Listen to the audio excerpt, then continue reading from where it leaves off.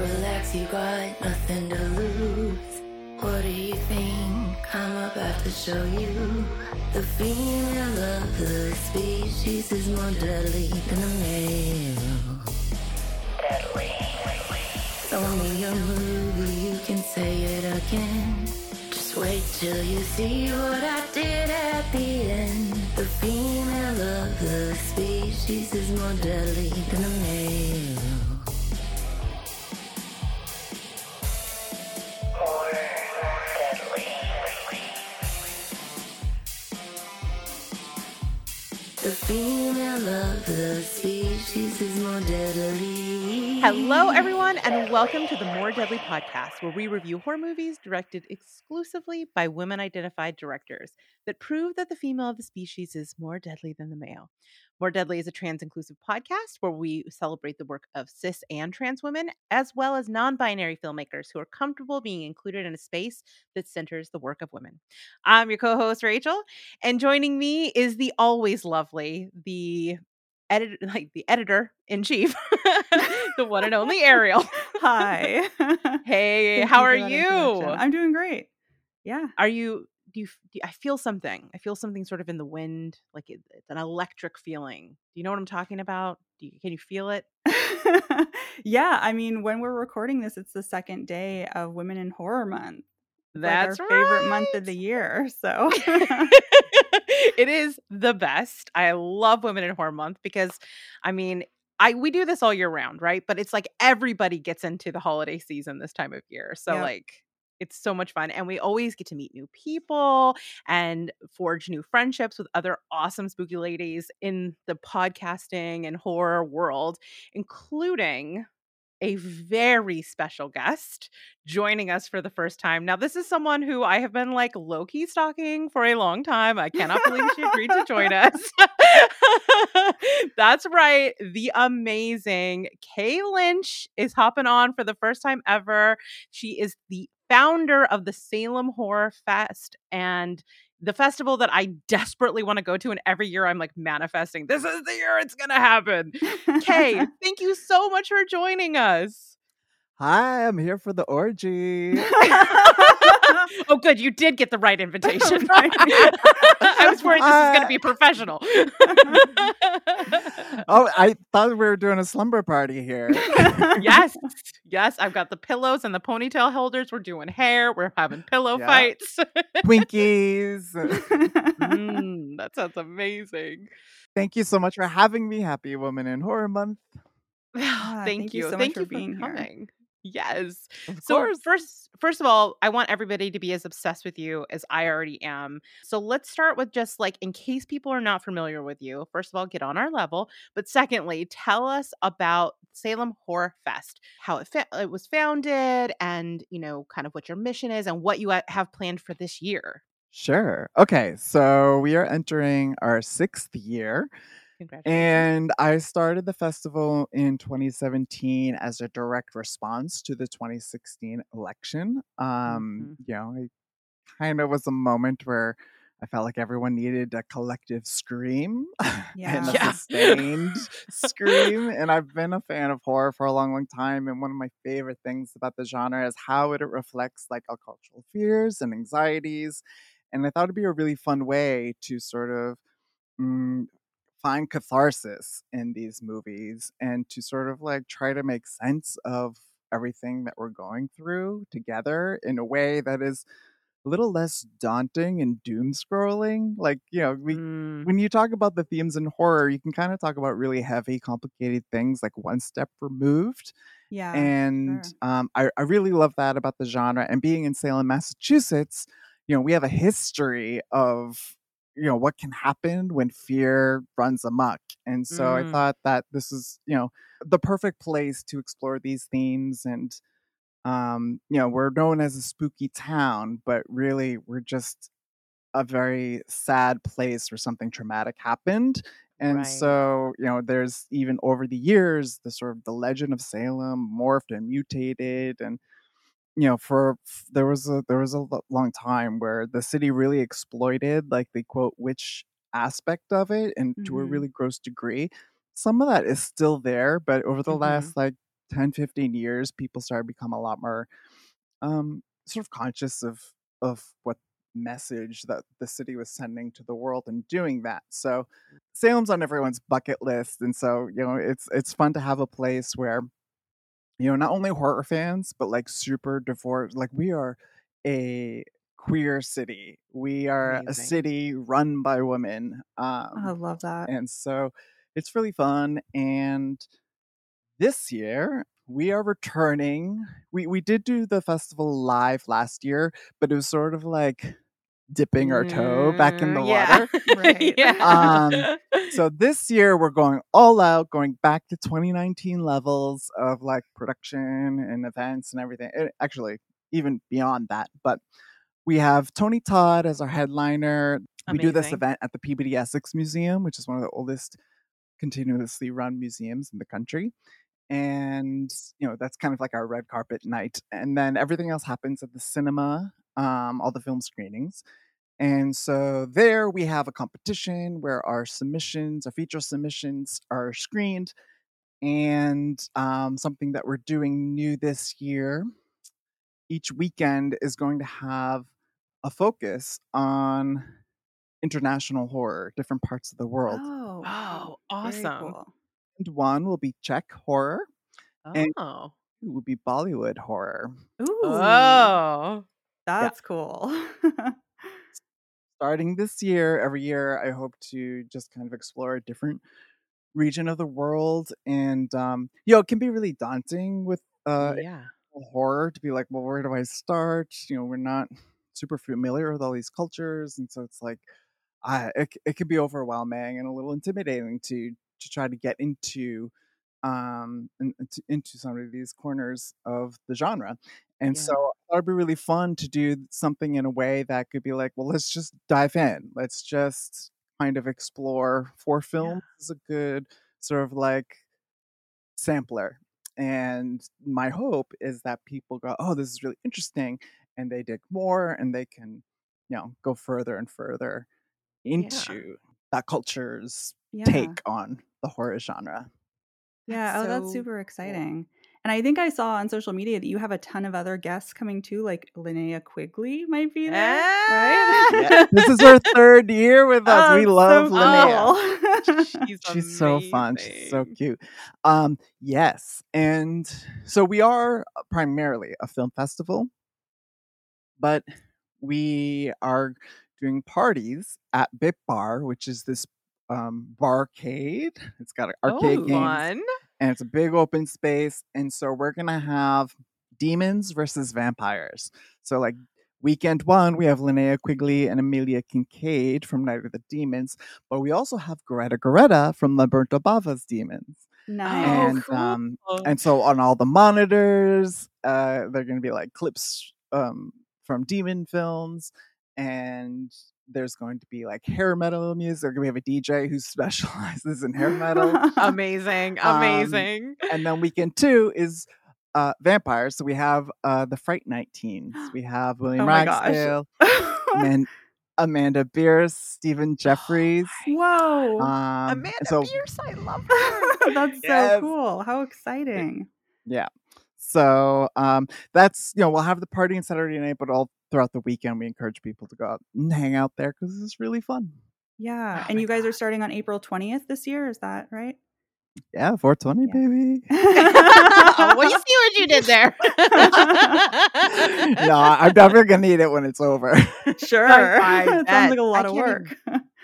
Yeah, I can't even imagine how much work goes into it. But like, what's so great is you've also like discovered some up and coming filmmakers. We had Alice Mayo McKay on here, and she's so amazing. She is. And she kind of got her start at your film festival, which is incredible. It's so wonderful. So we're flying her out. She's going to be here for 2 weeks. Oh my gosh. That's Yeah. awesome. Oh my gosh. Because she's in Australia, and so it's like, well, we Yeah. got to make this trip worth it. It's going to take a long time to get here. Yeah. So, I haven't been able to meet her in person yet, so I'm very, very excited and super proud of her. And she has a new film that's coming out called T Blockers that we will be the world premiere of. Oh, wow. I'm so excited to see that. She is so talented. I just can't even imagine being that young, that talented, and that like self-aware to know what you want to do with your life. I was such a mess at 19. It's So she's unreal. amazing. She's 18 years old, and this is her third feature. It's That's crazy. amazing. Yeah, she's That so is so talented and she has such a strong voice in her movies. You know, you can really see that she has like a vision, which is so Mhm. impressive for somebody so young. Incredible. Absolutely. So are there any up and coming filmmakers we should keep an eye on this year at the festival? Anybody in particular that's really you're excited about people seeing their work? Hmm. If you don't have an answer, I it's okay. Yeah, well, no, there's many, but I don't want to single any of them out Sure. because this is also a competition, and Oh, right. Right. Okay, just kidding. Scratch that I question. try to be fair in It's very every way. diplomatic. We appreciate that. But what I can say is that I'm very proud to have, about half of the films are directed by women. We Oh, have a super strong queer theme going on, both queer awesome. filmmakers, but also queer content. And so we have a film from a queer 18-year-old, another one. I don't know how they're doing this. Oh, wow. Gosh.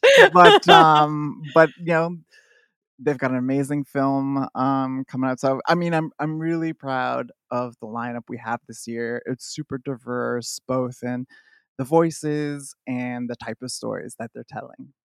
Oh, that's so exciting. I'm so excited to see what comes out of the festival because I mean, I do feel like you are a little bit of a tastemaker, whether you mean to be or not. I don't know, but I do feel like it's kind of a bellwether Yeah. festival. Oh, that's so Yeah. cool. Well, we are showing 100 films on 6 screens. Oh my Wow. That's gosh. huge. Yeah, it's That's pretty incredible. it's I pretty mean, for your insane. 6th year, that's Yeah. amazing that it's grown so much. Yeah, I'm so Yeah, impressed. thanks. I'm Do, excited. do you think 2017 K had any idea how big it was going to get? Like, Hmm. or were you always this ambitious from the jump that you're like, someday over 100 films in BD? I mean, I don't know if I had that specific goal in mind, but I've always been pretty ambitious. And Oh, that's amazing. in fact, so now I'm also the creative director of the cinema. And I've been renting the place for years, but the new owners brought me on. And so I was planning the festival as I usually do, and the owner of the cinema, Marshall, he said, why limit ourselves to one screen? Why don't you just use them all? And I was like, Marshall, Whoa. never once in my life have I ever heard someone say, Kay, think bigger. So I was like, all right, here comes the fire hose. We're going to do this. So, That's so cool. But I mean, that's how you get things done, right? Like I applaud your ambition. I am inspired by it. If I think, so often we're told like smaller, take up less space, and so whenever somebody is just like, no, I want all the screens, then that's deeply inspiring to me.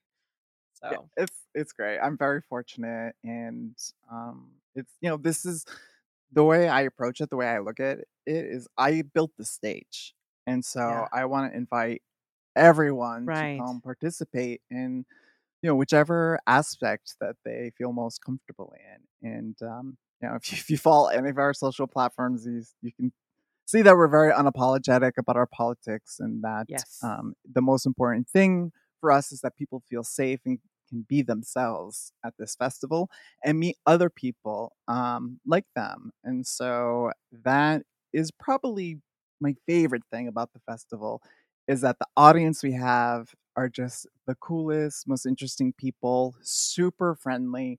And especially this year, we've spent so much time on like Twitter, social media, over the pandemic and everything. Yeah.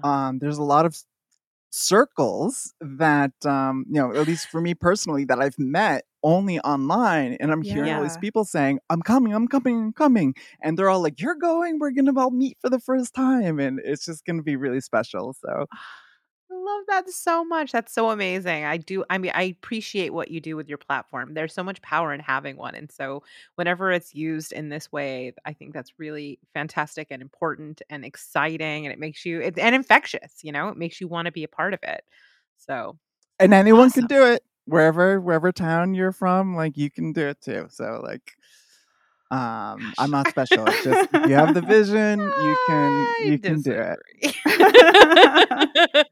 All right. So everybody, where can they find? Oh, actually, we'll do a plug at the end, so we'll circle back to this. But let's get to know we like to know what movies you enjoy, things like that. Kind of get an idea of what your particular taste is, so that the listeners can know like if they align with you and kind of like have a barometer of your taste.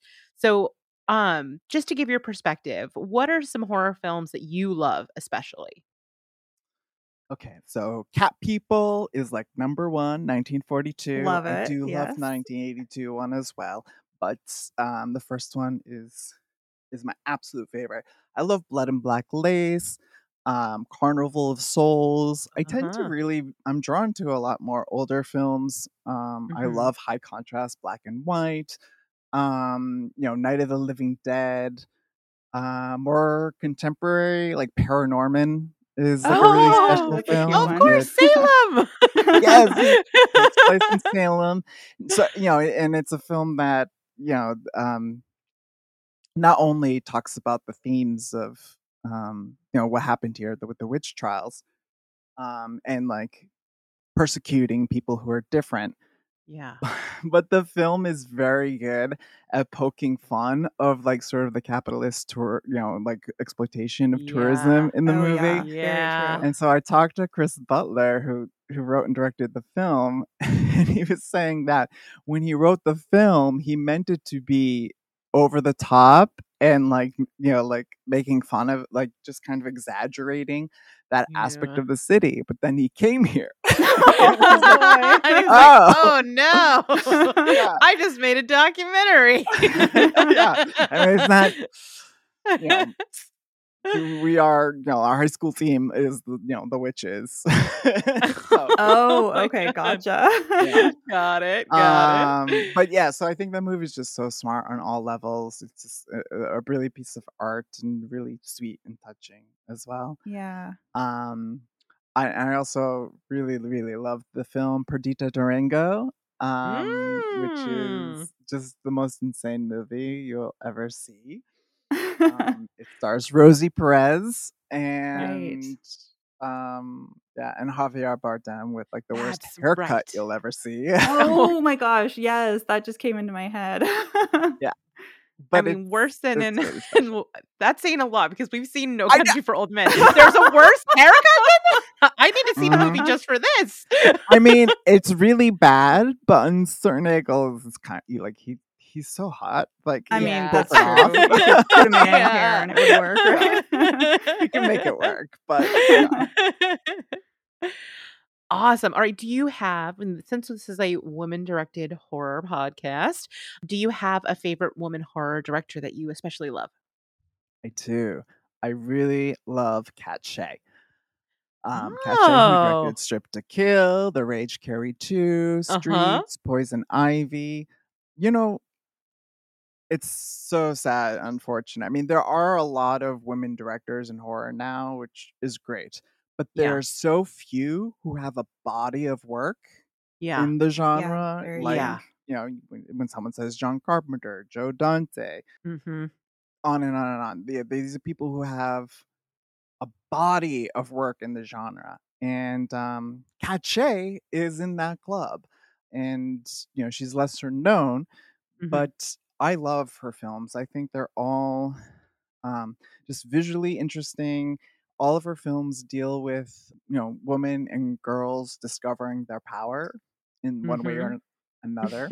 Mm-hmm. And I just think that she's, fucking cool. Another Corman girl who came out, Oh, I who didn't realize that. Okay. Yeah. yeah, she came out of Roger Corman gave her start, just as Amy Holden Jones Mhm. did. I just love to see, because she made it happen. She basically forced Roger to give her her first job, and ran with it. And I just think that she's really badass. Yeah. Yeah.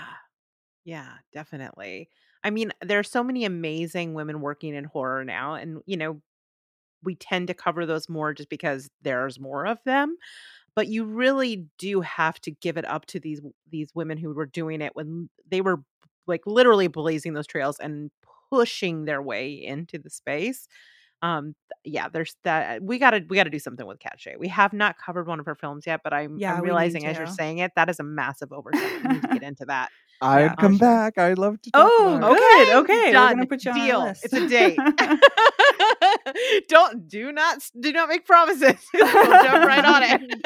No, what do you mean? I love talking about movies. It's Good, not good, at good. all. Oh, good. Us too. Imagine that. Okay. All right. Well, what are some? You are very good about watching things that are a little bit below the radar. You know, like you're mentioning films. You're not like Friday the 13th, Halloween. Like you're kind of doing the deeper cuts. But are there some films or filmmakers that people are really sleeping on that we should be making a bigger deal out of and really putting in the effort to make sure we see their work or that film? Sure. So let's see. One film that I think is like really important and unique is a film called We're All Going to the World's Fair. Oh, uh-huh. Yes, Yeah. yes. By director Jane Schoenbrunn. I hope I'm saying that correctly. But the film I just think is so unique in telling a story from the perspective of a person who grew up with the internet. You know, I feel like it's actually quite bizarre that there aren't more films that accurately capture just internet culture and Yeah, like that's what true. how it impacts or has impacted our life or our style or our personality or our relationships. And so I think the film is just a, a really fascinating sort of look at certainly a darker side of the internet and the subcultures that form. And you know, they really play with sort of the line between reality and fantasy. And you know, we're living in a world where that line continues to become more and more obscure. No Oh, no kidding. kidding. And so I think it's just a brilliant film. It's Mhm. visually interesting, and telling stories that are so authentic but rare for some Mhm. reason. And so I really, really look forward to seeing what else Jane has in store for us. What is that? The new one is I Saw the TV Glow. I was just Something writing like about this today. It looks oh so good. Like Phoebe Bridgers Ooh. just joined the cast. I Oh, was like, wow. yes. That's crazy. Yeah. I mean, the reason I know I literally was writing about it today. That's the only reason but well, you yeah. said look, is there like a trailer or pictures or No, I was doing a like movies we're looking forward to this year, and I oh, okay. added that to the list. And so I was like trying to find out if there was a release date yet. And so I saw all the casting information. It's like Justice Smith and someone else. I can't remember who What? the third person Oh was. my Yeah, goodness. That's so cool. it look good. It's like, and it's A24, so hopefully they're gonna throw some money Whoa. at her. Oh Hook Or her my on them. up. That's gosh. amazing. Yeah. Oh, that's wonderful. Oh good. Yes. Yes. Oh, All yeah. right, so not under the radar for long. Yeah, that's true. I mean, and rightfully so. That movie shook me to my core. And it's interesting that you're talking about it because I'm thinking about how we're going to be talking a lot about gays tonight, I'm sure. And it's such a contemporary, like ahead of its time discussion about gays and of the way that when you put yourself on the internet, like it's gender is removed from it, but it's still sort of this weird, like sense of ownership we have over the people we look at on the internet. I don't know. It's really Mhm. interesting. And You're getting my ourselves. brain turning. Yeah. Awesome. Okay. Last question. One of the things that we are always, as horror fans, Ariel and I say, is we're always looking to be scared. You know, when we were kids, everything was scary. Every scary movie was scary. But you know, we watch a lot of scary movies and stop getting scared. And we're always chasing that dragon of the fear. What was the last movie that you saw that actually scared Okay. I'm you? gonna have to say Skinamarink. Oh. Yeah. I actually, full confession, did not finish the film Oh, because wow. it scared me so much. Oh, So incredible. jealous. I'm so jealous. It's okay. So the film is, obviously takes place in the 90s. And I can just tell from this film that I am the same age as Kyle. Like everything that Mm. he's doing is like we were probably born like the same month or something. Like I am exactly where he was at, like at that time. Or at least, this is his perspective. And that house looked like my house when I was That that would make it creepier. and I had a younger sister. My brother had not been born yet, so it was just me and my sister. And so, and I have home video tapes that really kind of evoke some of the imagery that he was creating. And so is this, and visually and the audio of it is really unsettling.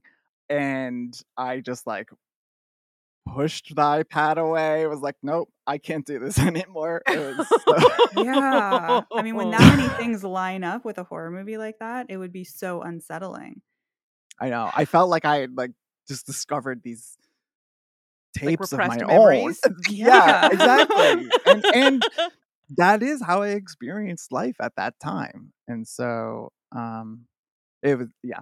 I mean, kudos to Kyle to Yeah. capture something like that. Absolutely. That movie's so interesting. It's so divisive, and I actually have not seen it yet. It's on my to watch list. I haven't gotten to it yet.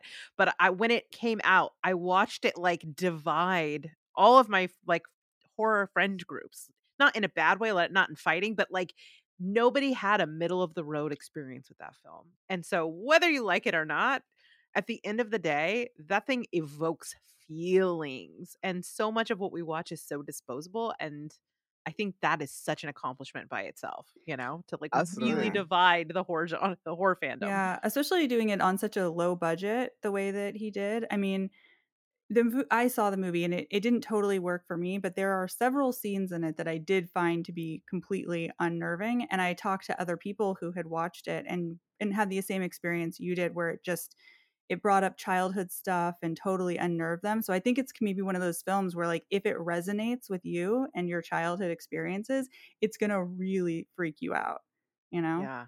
Yeah, and I'm just so happy to see its success. It was made for Sure. $15,000 and went on to make It's millions. amazing. It's really incredible, and it's not alone. It's part of a trend. Yeah. Terrifier 2 is Right, a, yes, a very exactly. different film, but another small budget film that became this viral sensation. And Outwaters, I think we're seeing that sort of take off. And so I just hope we can keep supporting these smaller films with big audiences and Yeah. big box office, because that means we'll get not only more films like them, but more importantly, more voices from people that we don't usually hear from.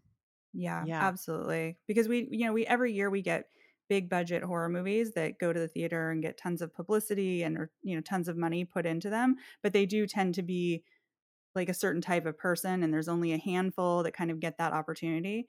So the fact that fans are sort of fueling this thing where people are going to the theater to see these small budget indie movies is really exciting, because there is such a diversity of voices among indie filmmakers.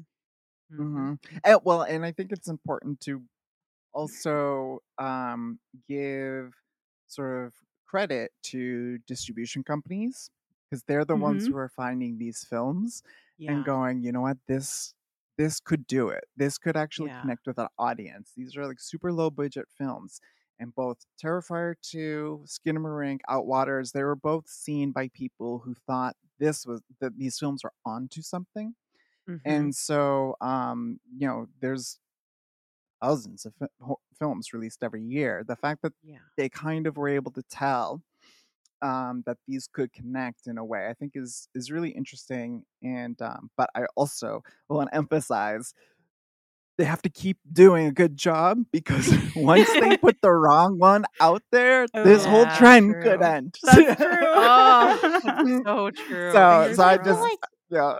putting all this good energy out there. Like, it's an aspect of the industry that doesn't get a lot of attention or Yeah. accolades, and so just shout out to all the distribution companies out there, because it is a very Yeah. crucial role that especially Absolutely. as someone who runs a festival, Yeah. they're the people that all our filmmakers want to connect with. And so, I'm kind of a broker in a way. When I show these films, I have these distribution companies who come and look to see what we're programming, and they're the tastemakers. They're the ones Yeah. who see what these filmmakers have, and decide whether or not there's an audience for a wider audience. Mm-hmm. Because I know my audience, Yeah. and uh and so I don't know. Just shout out to the distribution companies. Don't fuck Yeah. it up. Yes, yes. I mean, as I love like Shudder, I love XYZ Films. I feel like they take risks and put some stuff out, and it's what it's done is it's like when we started this podcast, we were worried we were going to run out of films. Oh my god. And Yeah, we had this we were conversation worried. so many times. We were very, very worried We're about it. like, so because like there's you go and you on the internet and you Google like best horror directed by women, and there's like the same 10 movies every time. But then, as terrible as it was, the pandemic hit, and suddenly all these streaming services needed content, and there's been all this opportunity for diversity of voices. And so things have really, really changed just in the years that we've been doing it. But it's stuff like Shudder and these distribution labels that are putting these out. And so, like you, I'm so, so grateful for that. And yeah, don't fuck it up. Keep them coming. We're rooting for you. Yes, we're rooting for you. Awesome. Awesome. All right. Well, what do you say we get into the review? First things first. I thought you were going to say, let's get into our pajamas. All right. So, before we get into the review, Ariel, can you please remind our listeners and let our new listeners know our spoiler policy on the pod? Yeah, so real quick, I'm going to tell you guys about the director and the making of the movie, and then we're going to give you some non-spoiler general overall thoughts about the movie and whether it's worth checking out. And then we're going to drop another spoiler warning, and we're going to talk about the whole movie. I definitely want to talk about the ending, so if spoilers bother you, Rachel will give you a warning. You can hit pause and go watch it on Shudder because it's available there. Yes, it is. That's how I watched it myself. Awesome. All right, Ariel, tell me about the director and the making of this film. All right, so Slumber Party Massacre is the movie that we're talking about today, the original one from 1982, and it's directed by Amy Holden Jones. So she became really interested in photography when she was in high school and started making her own movies and taking photos. And she actually ended up majoring in art history at Wellesley College and took filmmaking courses at MIT. And then in 1975, while she was in college, she directed a short film called A Weekend Home, and that won first prize at the American Film Institute's National Student Festival.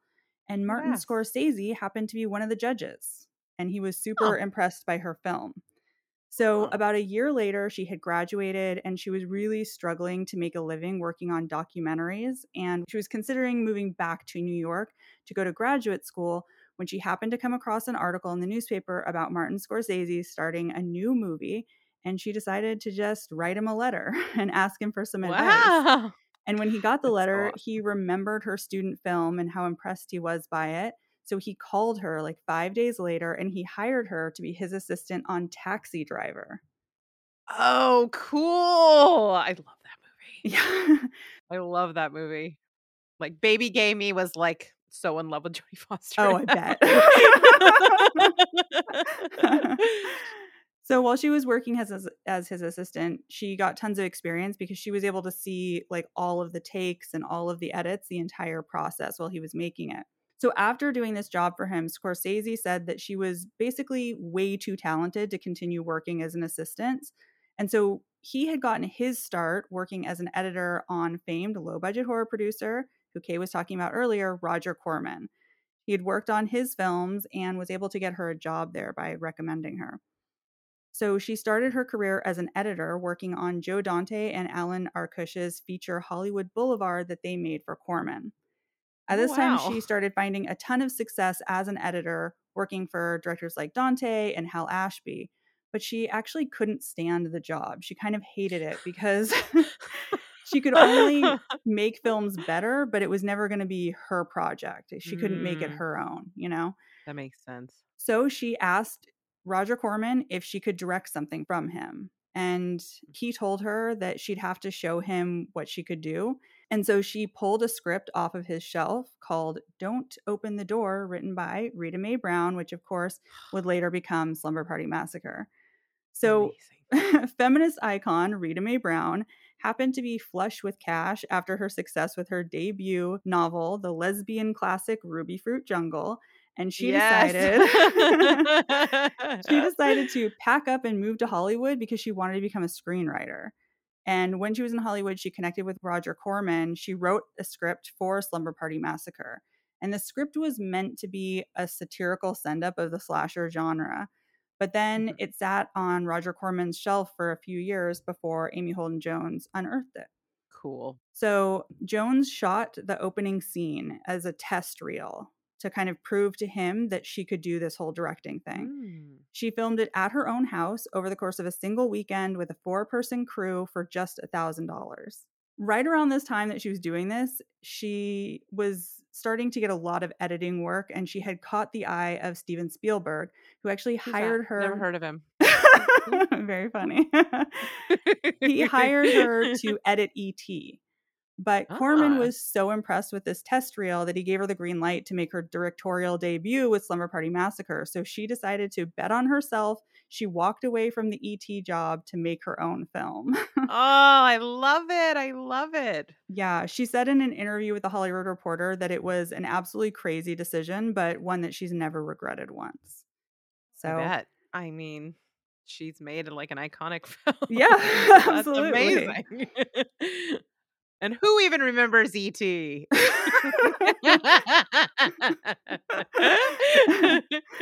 So unfortunately, she took the job for Slumber Party Massacre before she had actually finished reading the script. And according to her, it needed some work. So she spent the next 4 weeks rewriting it. Now, there is a little bit of sort of back and forth around whose version is better. It's sort of like Stephen King and Kubrick, where each think their version of The Shining is the best one, right? So Rita Mae Brown and Amy Holden Jones each think their take on Slumber Party Massacre is the best one. Brown has called the film a straight slasher with no humor. And Jones has said that she actually had to restructure the original script, add characters, and inject humor because it basically wasn't there in Rita Mae Brown's version. So, ooh, cat fight. Yeah, a little bit. So when Amy Holden Jones actually went to make the film, unfortunately, there was a lot of interference from Roger Corman that she had to contend with. Corman wanted to get rid of a lot of the satirical elements, but Jones sort of fought to keep as many of them in as she could because she wanted to keep the script's subversive edge. Sadly, a lot of that was lost, and in its place came more blood, which he wanted, and of course, the infamous shower scene. Yeah. I love the remake version of the shower scene. It was funny seeing this again after having seen that more recently, and I was like, "Oh, I see what's." I know. It made me giggle. So, a little fun fact about filming: the actor who played the killer refused to speak to any of the actors who played his victims until their death scene had been filmed. And in order to ensure that the performers looked scared on screen, he spent a lot of time during the shoot lurking in bushes and kind of mock stalking his co-stars on set and dramatically, apparently slathering the drill bit with Vaseline in order to freak them out. So, yeah, a little I'm weird. sure it was just to freak him out and definitely not his kink. Oh, yeah. I'm calling shenanigans on this.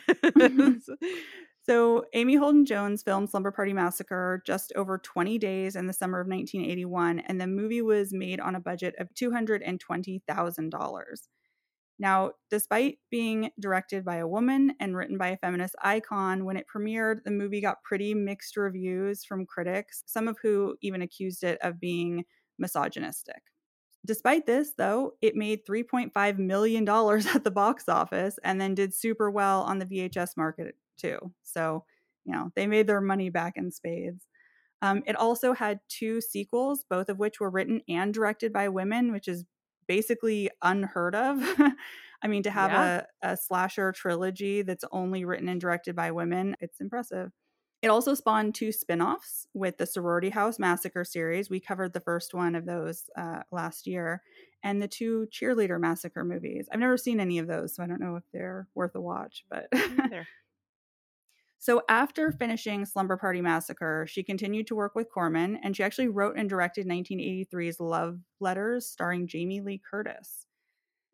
But That's cool. then she started to I was run gonna into say, surely, like, this financial success and it threw open the doors, and she right. just got nothing but scripts thrown at her, and she has Yeah. now become a world-renowned director who's, Mhm. of the caliber of a Martin Scorsese, correct? That's how the Yeah, story ends, that's right? where it's Yeah? ending. Uh-huh. So she started to run into problems, the kind that most of the women that unfortunately we've learned about from these decades past were facing who wanted to direct movies. So Mhm. she penned the script actually for Mystic Pizza, and she Okay. had planned to direct the film as well. But unfortunately, it ended up in development hell after it was optioned by Samuel Goldwyn Jr. And then Mystic Pizza was ultimately directed by a man, which is a bummer because I Mm. love that movie too. Yeah. Then in 1987, she wrote and directed an Ali Sheedy comedy called Made to Order that didn't do very well. I remember After that movie. you I remember remember that. I it? do remember that movie. I'm pretty sure I saw that, like, in the theater. So after Made to Order, she wasn't getting any offers. Meanwhile, men who had worked as her apprentice editors were off directing their own big budget movies. So at this point, she pivots her career to screenwriting. She writes scripts actually for hugely successful movies like Beethoven, Indecent Proposal, The Relic, just to Oh, name a few of shit. them. Yeah. Her script for Indecent Proposal actually made her kind of a big name in screenwriting because it was something that you could do at the time as a woman when there were few directing jobs being offered. So in 1996, she directed her last film. It was a thriller called The Rich Man's Wife, starring Halle Berry. And since then, she started working exclusively in television. It's kind of the same story as what happened to Rachel Talalay or Mary Mhm, Harron, who had all that success with American mhm, Psycho and then basically mhm. has directed a couple small films, but mostly just TV since then. I think the director, I can't remember her name, of Blood Donuts had a similar story where she made that movie and then, Holly Dale? yes, thank you. And then went on Mhm. to mostly just do TV after that. So she created the show Black Box. And then actually in 2017, she created the medical drama The Resident that is super popular right now. It's been on for 5 seasons and counting, and she continues to write episodes for it. So that's sort of what she's doing right now. That's awesome. Yeah. That is so cool. Did she have any involvement with the remake, the Danishka Eskerhazy Not one? that I could tell. No. Well, if she ever comes on the show, hint, hint, nudge, nudge, maybe. I'm going to We'd love to know try. the answer to that. Yeah. Awesome. Awesome. Okay, great. So, first things first, like I said, this was your selection. Kay, what made you decide this is the one that you wanted to cover with us today? Well, I love that it's a franchise written and directed by women. I thought it was a really good a perfect way to kick off Women in Horror Month. Yes. And I'm going to be showing the first and second film in a couple weeks to Oh, celebrate Women in Horror Month. And the Scream Factory 4K release just came out. So it's like a That's little moment. right. Yeah, it's yes. perfect. I love it.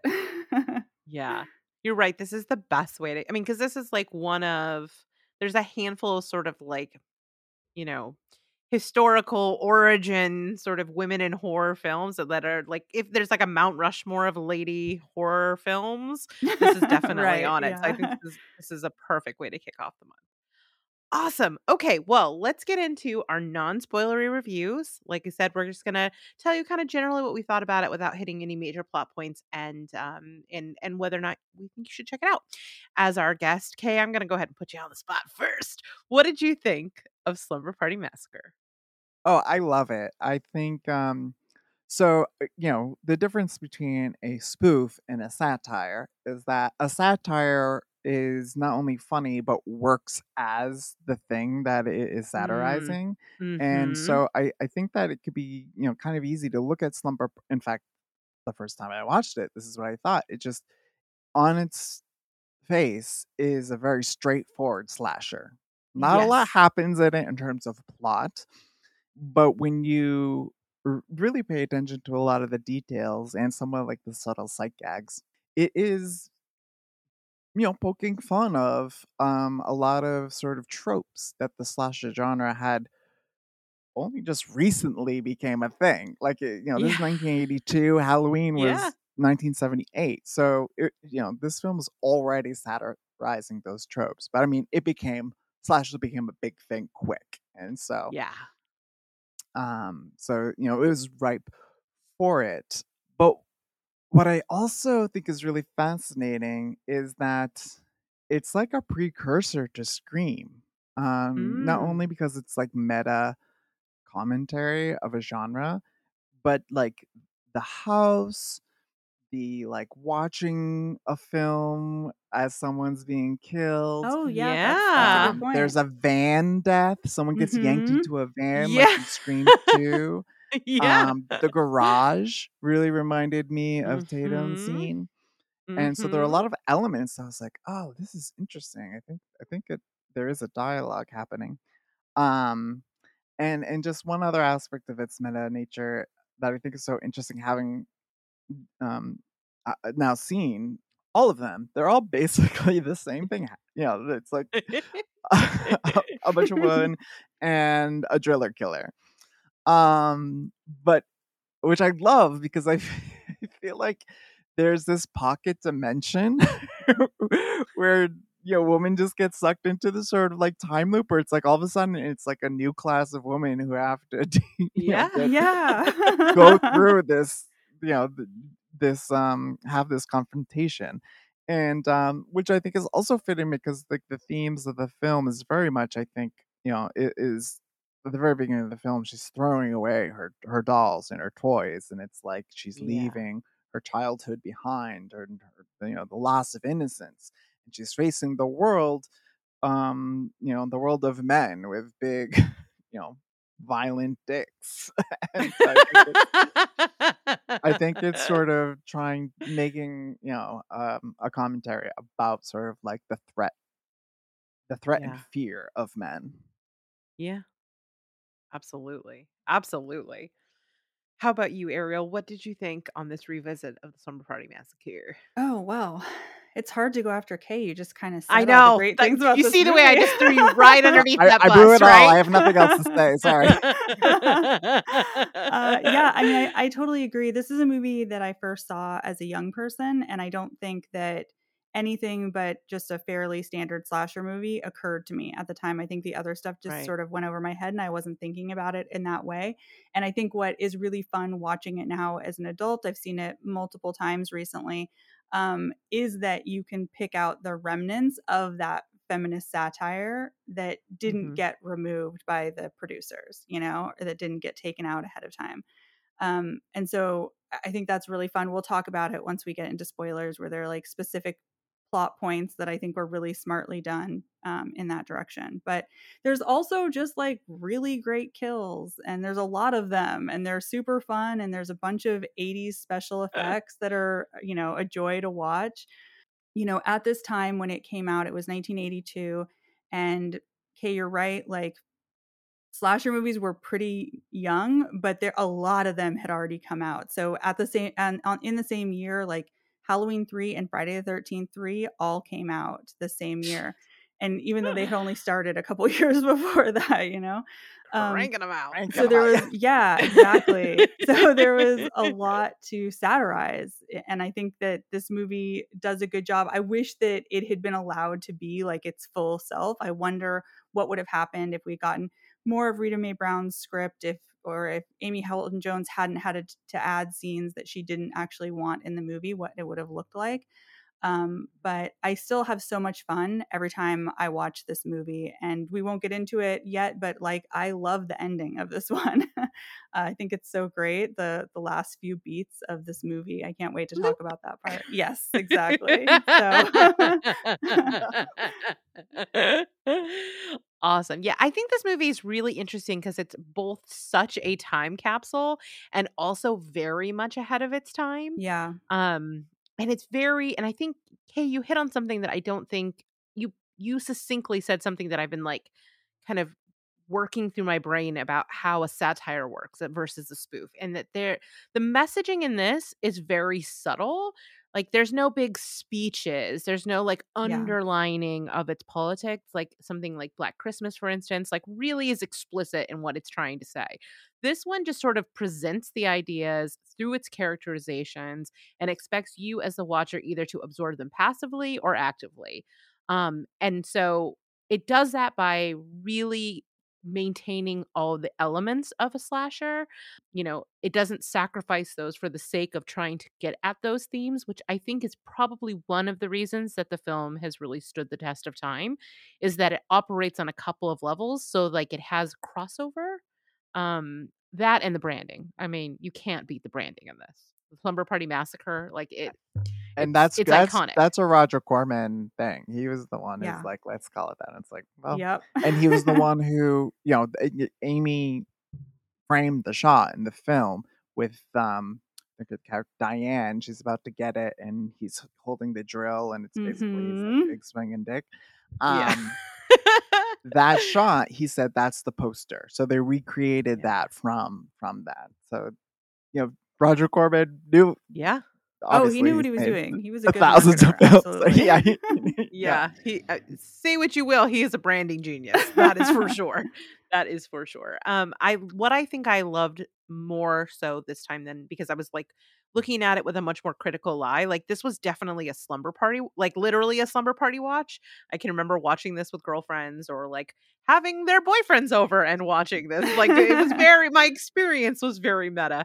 But watching the way that it really centers its female characters and allows them to be sexually realized in a way that's where the politics are, right? Like it takes what is a vulnerability in your standard slasher and allows them to just be that and not have that necessarily be a vulnerability for the characters, which I think is really interesting. Like we'll get into like the way that it expresses like women with sexual desire, I think is really fun and subversive in this. Yeah, and I think it's most explicit in its messaging in the final act, which we'll definitely talk about. But there's a little bit of a speech that happens at the end, we'll say. A little bit of dialogue that happens at the end that still, to this day, in the year of our Lord 2023, hits just as hard. And so in that way, I think that the film is ultimately, as 80s as it is ultimately timeless, because what it's talking about, unfortunately, is just as, salient today as it would be in 1982. We come a not long way, baby. So, all right, awesome. So I think I would recommend that people check this out on Shudder. How about you, ladies? Yeah, do it. Absolutely. I mean, especially if you've never seen this one before, it's such a big slasher movie that people always reference and talk about. And just the whole backstory with Rita Mae Brown and Amy Holden Jones and how they created this movie, I think it's really interesting to watch. So do it. Yeah, I think don't be fooled by it's sort of like it's seemingly simple front face, because it has a lot to say, but it's also just a really great hangout film. You know, you really get to hang out with these Yeah, that's characters. true. They're fully realized. And because not a lot of plot develops, you really get to spend time with them. Yeah. And as I've been medically transitioning for almost 2 years now, and so I've been able to connect with women. Like I've been more welcome in women's spaces, increasingly so, and even in my own family. Like I'm one of the girls with my mom and my sister and my sister-in-law, and I get a joy watching this film and kind of like starting to identify with some of those relationships. And I love when they go into the showers and they're like, "Oh, your tits are getting bigger," and two of the girls are like, "Mine?" And I'm like, "Oh my god, that was like me last week." I love it. These women are clearly older than high schoolers, so I kind of feel like a I 40-year-old God, I would hope teenager. so. It's just one other way that I really enjoyed revisiting it. Oh, so That's glad. really I'm cool. so glad. Yeah. And like we said, it's on Shudder, so it's very, very accessible. I think it might also be on Tubi. It's on Tubi I'm not too. sure. Yeah. Oh, boom. There you go. You don't even have to have a No subscription. excuses. Get into Tubi. I love Tubi. Tubi is awesome. All right, awesome. So we are going to enter the spoiler zone now. If you have not seen this movie or you are someone who does not enjoy having things spoiled, this is your chance to find your phone and hit pause, get the heck out of here, because we are going to talk everything is up for grabs. Whatever these wonderful co-hosts of mine want to talk about, we're going to talk about it. And this is me vamping. You've got some time. By now, you should have found your phone. I You can think hit so. that old pause button. Let's get into Welcome to the Spoiler Zone. We're here. Okay. Spoiler alert, there's a massacre. There's also a slumber party, which, by the way, the feelings of nostalgia I experienced watching this, I was really struck by it. But all right. So here is the synopsis. It's Venice, California in 1982, and Trisha's parents are going out of town for the weekend. Of course, that can mean only one thing for this high schooler, and it's time for a slumber party. She invites some of her friends from the basketball team, including her neighbor Valerie, who declines after hearing her friend being a total see you next Tuesday about it. Unfortunately for everyone involved, Russ Thorne, a local serial killer, has escaped his psychiatric hospital and is on another killing spree. He slowly picks off classmates and neighbors before finally attacking the slumber partiers. Most are sacrificed to his drill, his big swinging deck of a drill.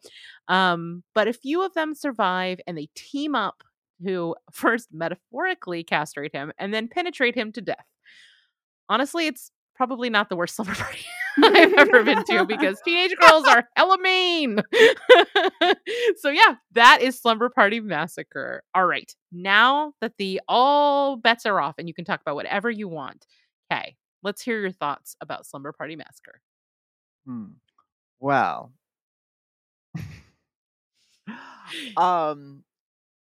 even though Roger Corman basically forced Amy to put on all of the nudity in the film, I love how Amy kind of embraced it and she's like, you know what, we have to beat this quota. We have to have this topless shots. And she's like, we can crank out 50% of them in the first 10 minutes. Just get it out of the way.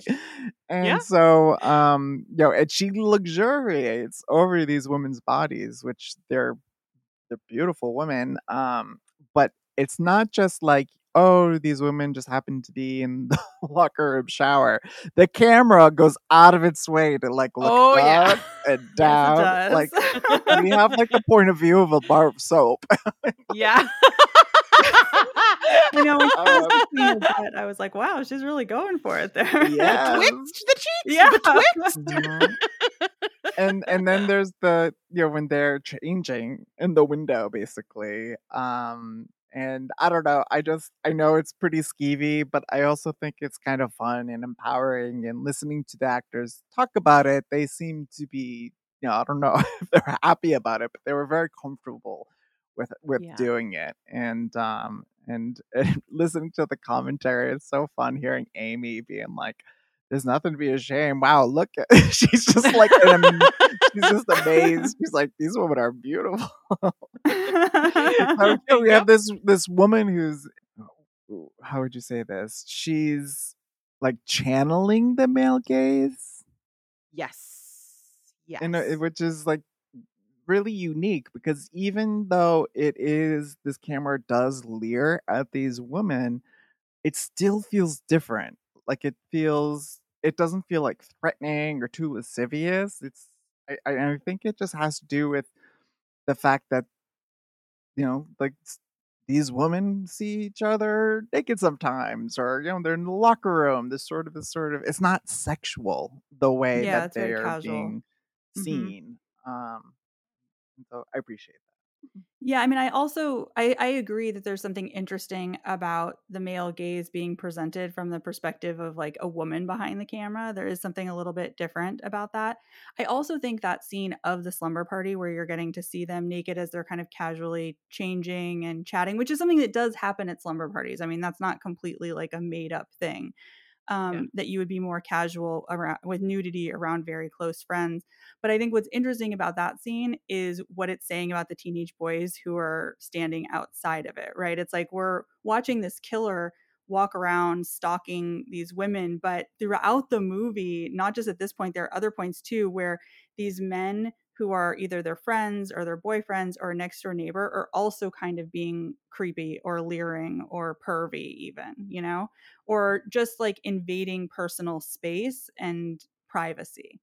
So I think that's interesting. And I don't know that you maybe would have gotten that if Amy Holden Jones hadn't been able to hold on to some of the satire, you know?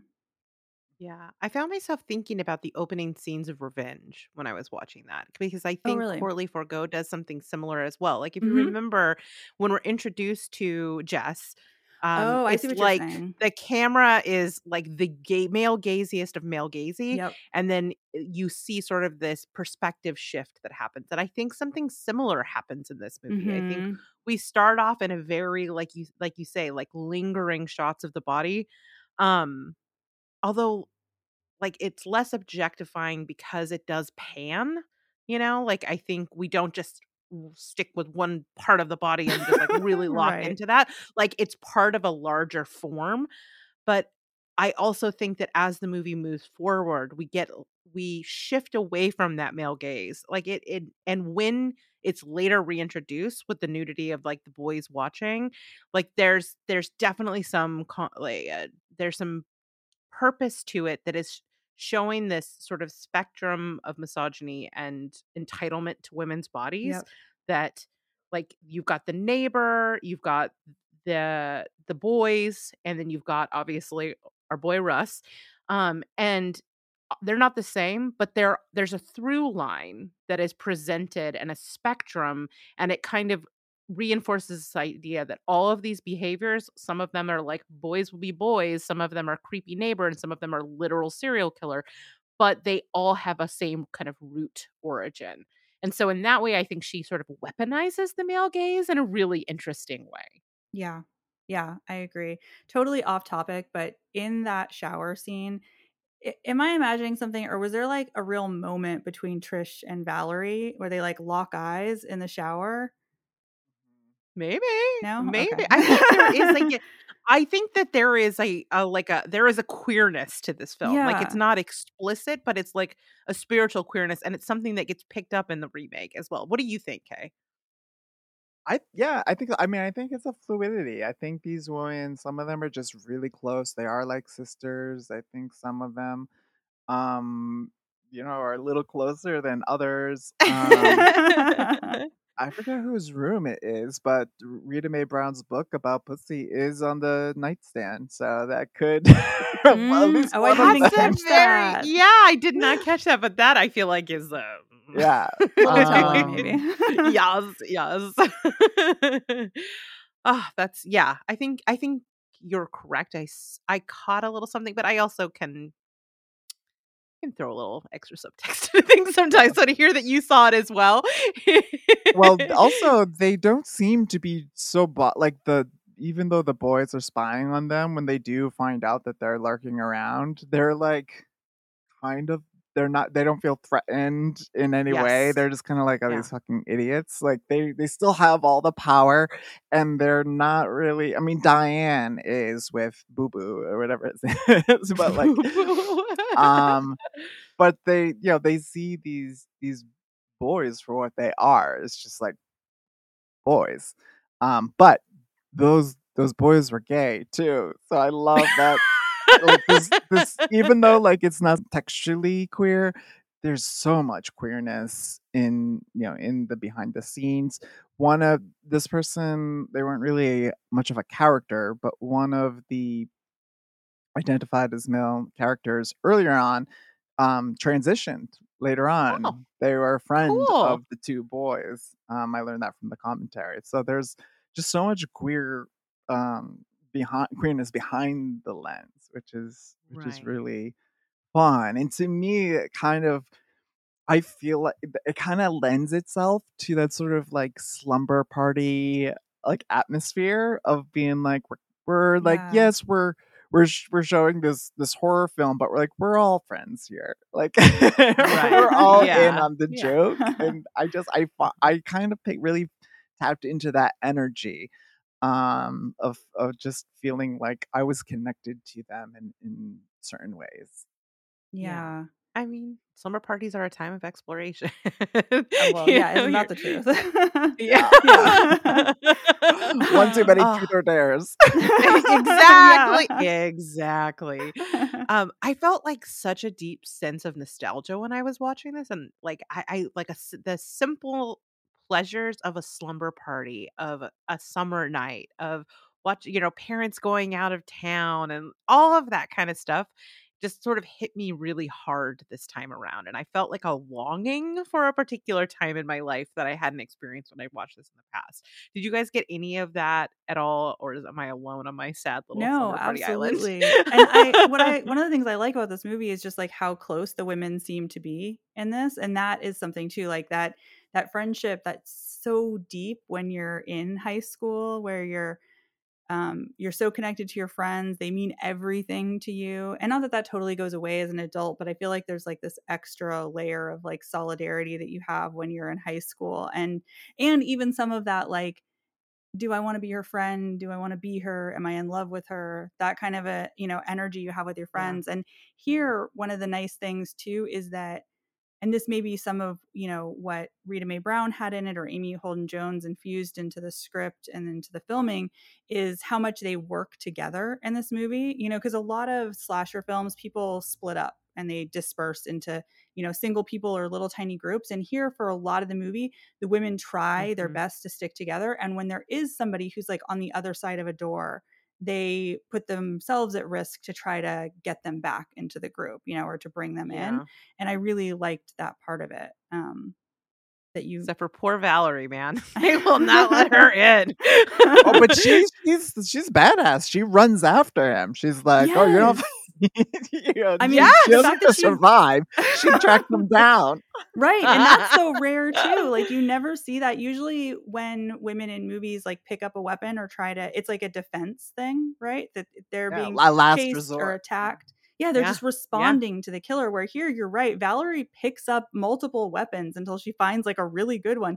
And then she runs headfast into this killer, I mean, it's so badass. I love that. And the other women try to fight back too. I think one of them like hits him with a baseball bat. Like they get some licks in before they ultimately kill him in the end.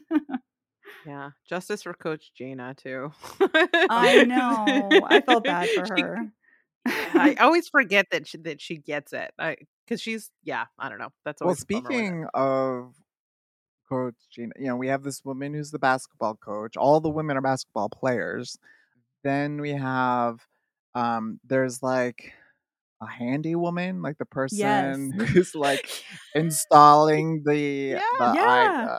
peephole, and the earlier on the woman electrician who's like repairing the phone lines or whatever. Like, Yeah. women run this town. They do.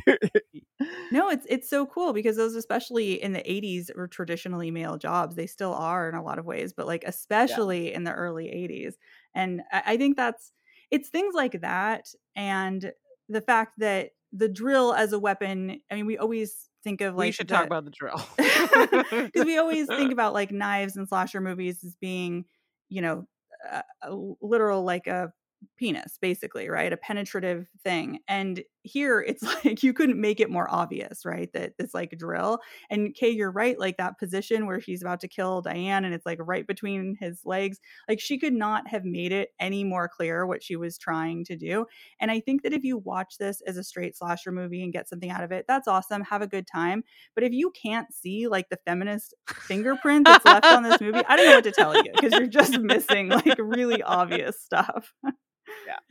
Yeah. I mean, they're literally trying to screw them to death. Yes.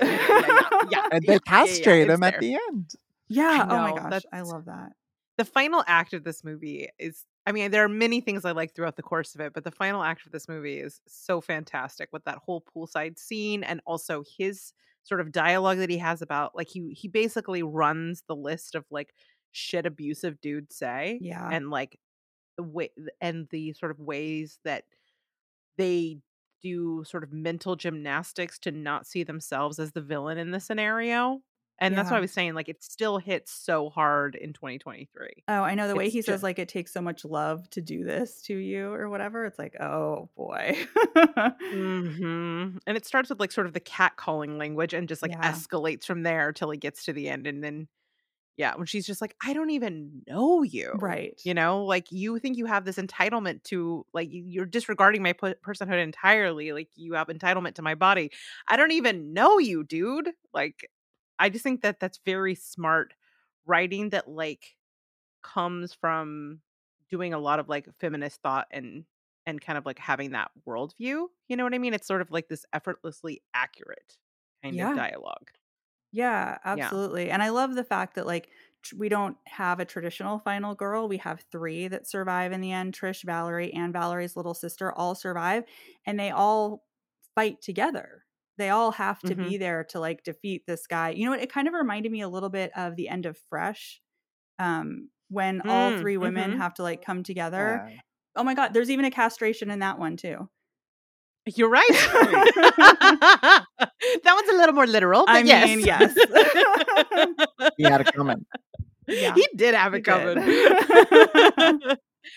So I touched a little bit on this in the non-spoiler section, but I love the way that their sexuality is presented in this in like a non it's in a non-exploitative way, which I understand is, you know, we have the shower scene and all that stuff. Yeah. But like they're so sexually they're realized, Confident. you know, confident. Like we see one girl looking at a dirty magazine and like I there love isn't that. really a lot of shaming around. I mean, it's No, hilarious that it's it's so Playgirl. funny. Well, and I love how you know, the speaking of the camaraderie like between the sisters, she's Yeah. like, "Oh, please, you've been beating off boys since 5th grade." And she's like, "No, I haven't been. Have you told mom?" So cute. And I love when she has that conversation with her friend on the phone and she's talking about how her sister told her all about kissing and using Uh-huh. tongue and stuff. It's so funny. It's so But cute. I love their relationship too because like they make fun of each other. Like when Yeah. they're doing makeup, she's like, "Oh, do you ever think I'll be pretty?" She's like, "Oh, I don't know." You know, they're just like, "Well, I hope I don't look like you or whatever." They just keep like trashing each other.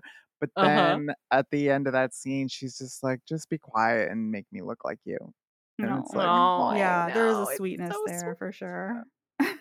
Yeah. I mean, with the exception of like Diane being kind of unkind, which I think is accurate, you know, like teenage Yeah, girls are mean, like especially if like a beautiful talented girl comes into the group, like we're right. still figuring stuff out. There's a lot of horizontal hostility, but ultimately I think that this movie is pretty kind to the way that it sees relationships. And I think there's like a lazy shorthand or a total disregard of women's relationships that typically happens in these 80s slashers. Like they're just not really that interested in the relationships between them, where it's kind of the heart of this movie. And I really appreciated that watching at this time, like realizing that we were spending time actually getting to know not just these women as individuals, but like their dynamics as a friend group. And that feels less like crazy today, but like if you think about it in the context of 1982, it's incredibly subversive to like not only be like, okay, we are in peak slasher rules period, Yeah. so these girls by being sexually liberated should automatically be death toll, but also we're interested in them as human beings. Feels wildly like ahead of its time. well, compare that scene to the beginning of Carrie. You know, we also we also Mhm. luxuriate over these naked bodies. And then, Carrie gets bullied much more cruelly. Yeah. And Oh. most of them don't even, some of them feel bad immediately, some feel bad later, some never feel bad. But in this scene, they say one mean thing, and right away the other girls are like, "That's not cool." Yeah. You know, like they're just immediately, and even Diane kind of, lightens up very quickly, like it's very sweet to see that and it felt really real because like a comment can be very hurtful, and I'm not trying to like um to take away from that, but just as what I think is more authentic is like they realize they're like, come on, that's like Yeah. you don't have to say that. That's not nice. Yeah. Well, and it's nice that even after Diane says those things, like Trish could have just sided with her, right? But instead she goes out of her way to chase after Valerie and say, Yeah. please No, come to this yeah. event. Yeah. Yeah. Yeah. And poor the actor who plays Valerie, I forget her name, but she took her own life like later. Oh, that's tragic. Oh, Sad. that's really sad.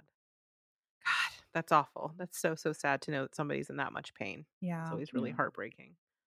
Um, Sorry, I Awkward didn't mean to transition. bring No. that up. No. I'm glad that you shared that. But I don't know about you, Ariel, but I was thinking also of Blood Games. Have you seen Blood Games, Kay? Are you familiar with that movie? I'm familiar with your episode about it. Okay. We'll take it. But I thought it was interesting that it was another sort of like play on the exploitation genre and that all of the women were athletes again. I thought was really I an know. I interesting did think that the parallel. shorts in this movie were far more realistic for athletes to wear Yes. than the ones in Yeah, you Blood don't have to Games. slide in basketball. Yeah. Okay, I'd be very curious to hear what you think of Blood Games. It's an interesting sort of exercise in genre. Yeah. I hadn't really heard of it, so after I listened to the episode, I was like, "Here, check this out." Yeah, definitely.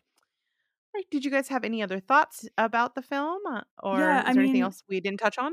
I think that what UK were saying earlier, that it really does function also as just a straight slasher because she's so successful in some of the ways that she does that. I mean, I think like the scene where the one young woman is being chased through the high school, like there's so much tension in that scene. It's filmed so well, and especially the part where she has locked herself into a utility closet or whatever it is, and she's trying to mop up her own blood so that he won't know that she's there, and she's unsuccessful, and you see the blood going under the door before he drills through it. I just think like that is really smart filmmaking, and there's so much tension there, and there's not a ton of tension in the rest of the film other than I think we all probably experienced that thing where you're like, when you were younger and you were home alone and would hear a noise and then you like freak out about what it could possibly be. There's some tension in Yeah. that, but that scene has really good tension. I just think it's filmed so well. And I think that the there are some cool shots and some like really smart editing choices. Somebody mentioned it earlier, but the part where somebody's being stabbed and it keeps cutting back and forth between that stabbing and the stabbing that's happening on TV, or even when Diane's boyfriend's head gets cut off and she jumps into the car and his head falls off, which is comical, right? But then it immediately cuts to one of the young women like making a red drink in a blender. Yes, yeah, in a blender. It's so funny. Yeah. I mean, that's you. I think you were saying that earlier, that there is some real comedy. The way that Amy Holden Jones talks about the film, I think maybe she thinks it's more comical than I find it to actually be, where there's not like a ton of laugh out loud moments, but there are some really funny sight gags, like the pizza delivery guy where they're eating the pizza on top of his body.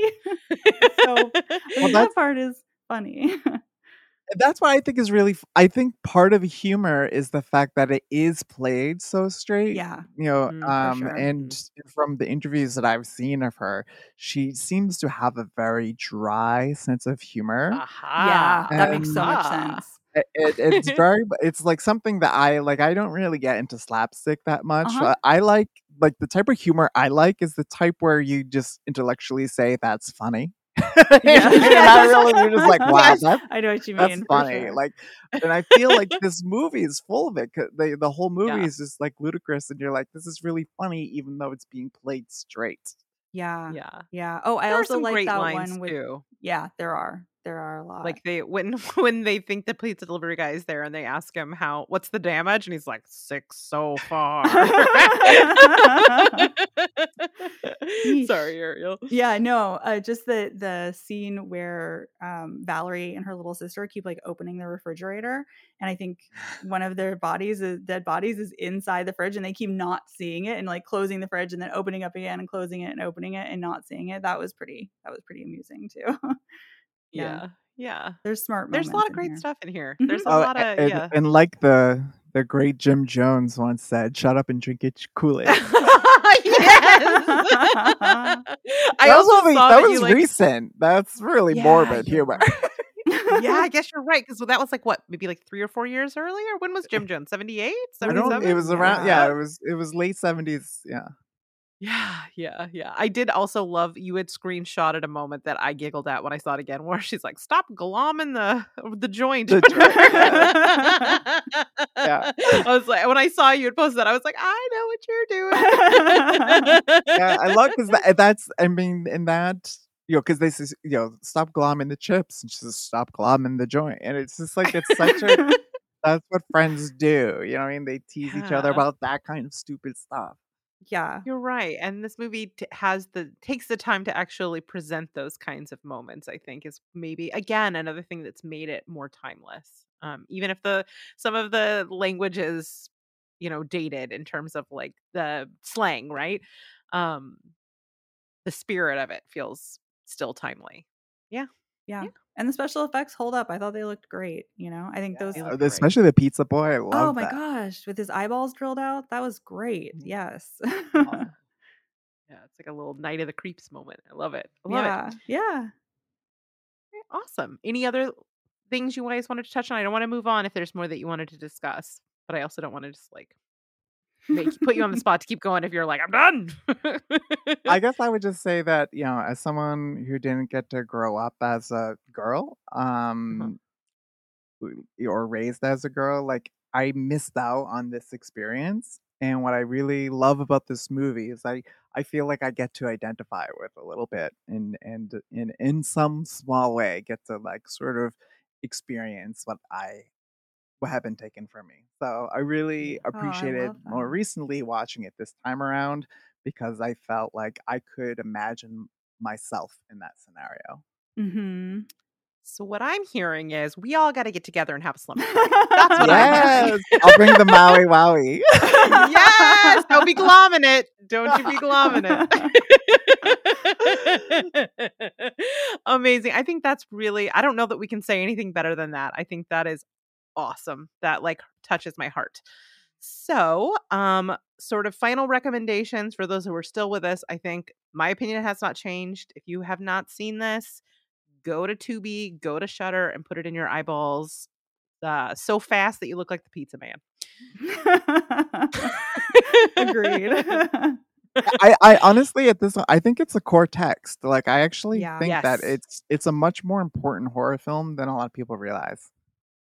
Yeah, I mean, I I think think it you're could absolutely easily be right. kind of written off as just sort of fun and silly and not have that much meaning to it, but I think there really is. There's stuff that's being said in this movie about slasher movies and about like sort of gender roles in society, and that's all really important. And if you're somebody who watches a ton of horror movies, you should watch this one because it references a lot of stuff that you know about slasher movies, but also is like super progressive in interesting ways.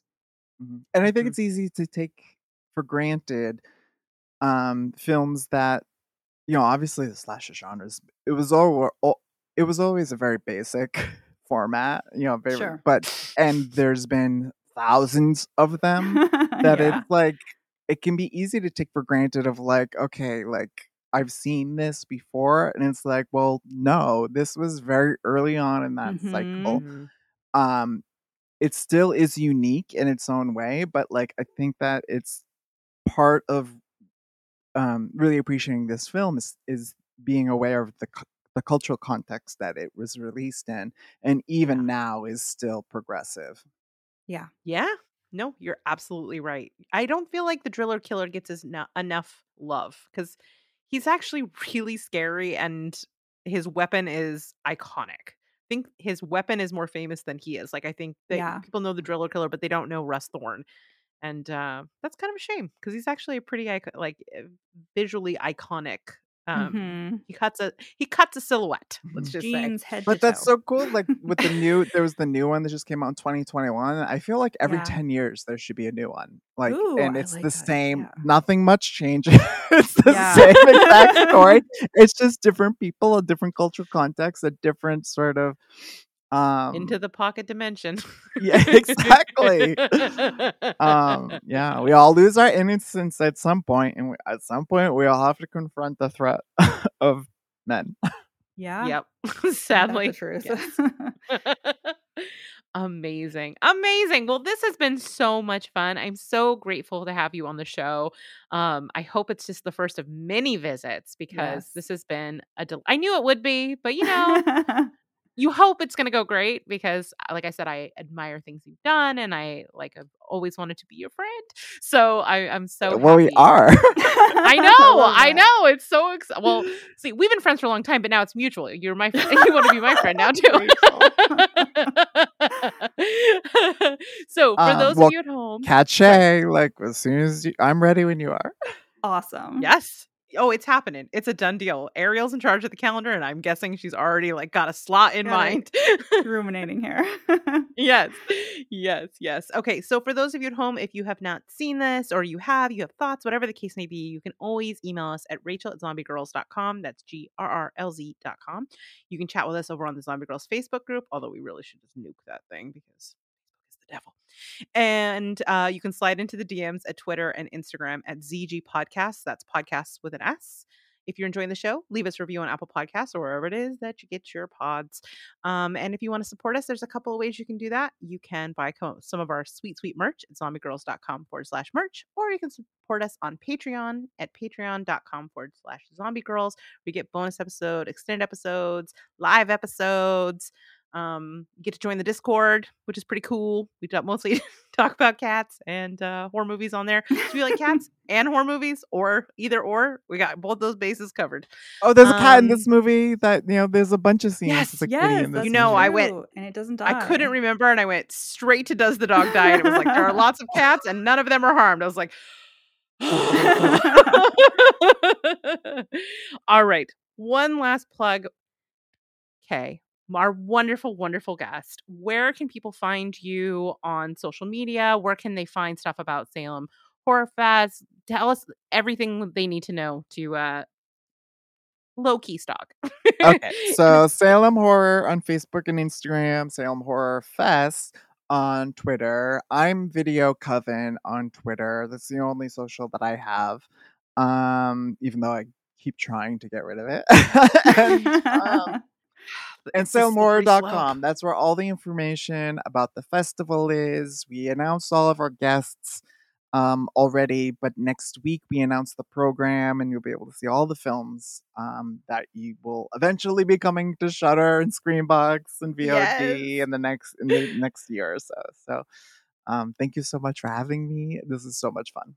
Oh, good. I'm so glad that you had a good time. We had such a blast. And I just have to say, people should be following you all of those places, but definitely follow at Video Coven because your hot takes about politics and movies is to die for. You are so funny and so smart, and your takedown of other people sometimes is much needed on the internet. So people should be following. Yeah. Thank you. Sometimes I forget that people read it. Oh yes.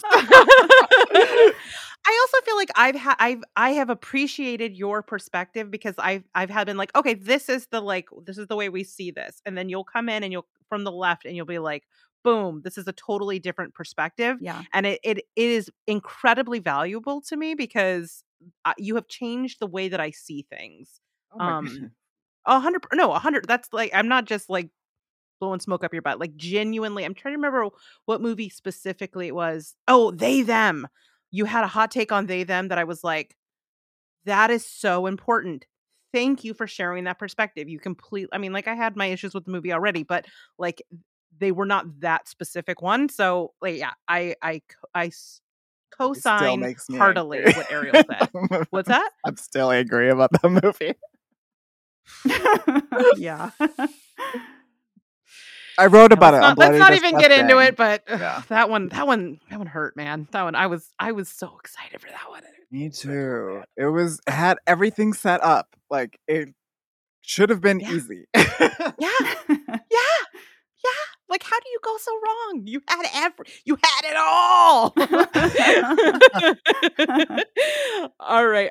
Ariel, what is the plan for next episode? Yeah, so our plan for next episode, we're actually going to be reviewing Trouble Every Day, directed by Claire Denet, with special guests, the Spinsters of Horror, Jess and Kelly, who have a monthly podcast called I Spit on Your Podcast. So definitely come back here. You can watch Trouble Every Day on Shudder, and we're going to talk about it. And I think it's going to be really interesting because it's part of the New French Extremity. And I don't know I haven't seen a ton of those movies, but they're kind of experts on it. So I'm very excited to have them on and see what they have to say about it. Awesome. Okay, so that is it for us. Again, thank you one last time to Kay for being such an amazing guest and bringing such incredible insights. Like I said from the top, I hope this is just the first of many times that we get to collaborate because this has been a blast. No surprise, your takes were hot and incredibly valuable. And yeah, thank you for joining us. Yeah, thank you so much. Bye, everybody. Bye. Bye. Thanks to everyone for listening, and thanks to my co-host Ariel, who's always willing to come on here and geek out about horror with me. And finally, thanks to the women who make the horror films we love so much. Production of this episode was done by yours truly, editing was done by Ariel Missman Rucker, and our theme song, More Deadly, was by Elizabeth Kyle and Eric Newell.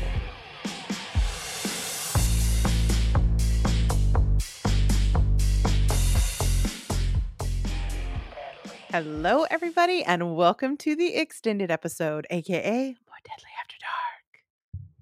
I'm still your co-host, Rachel, and joining me is the always lovely Ariel. I know because I'm looking at her beautiful face right now. Are you jealous? Oh my goodness. As Hello. should be.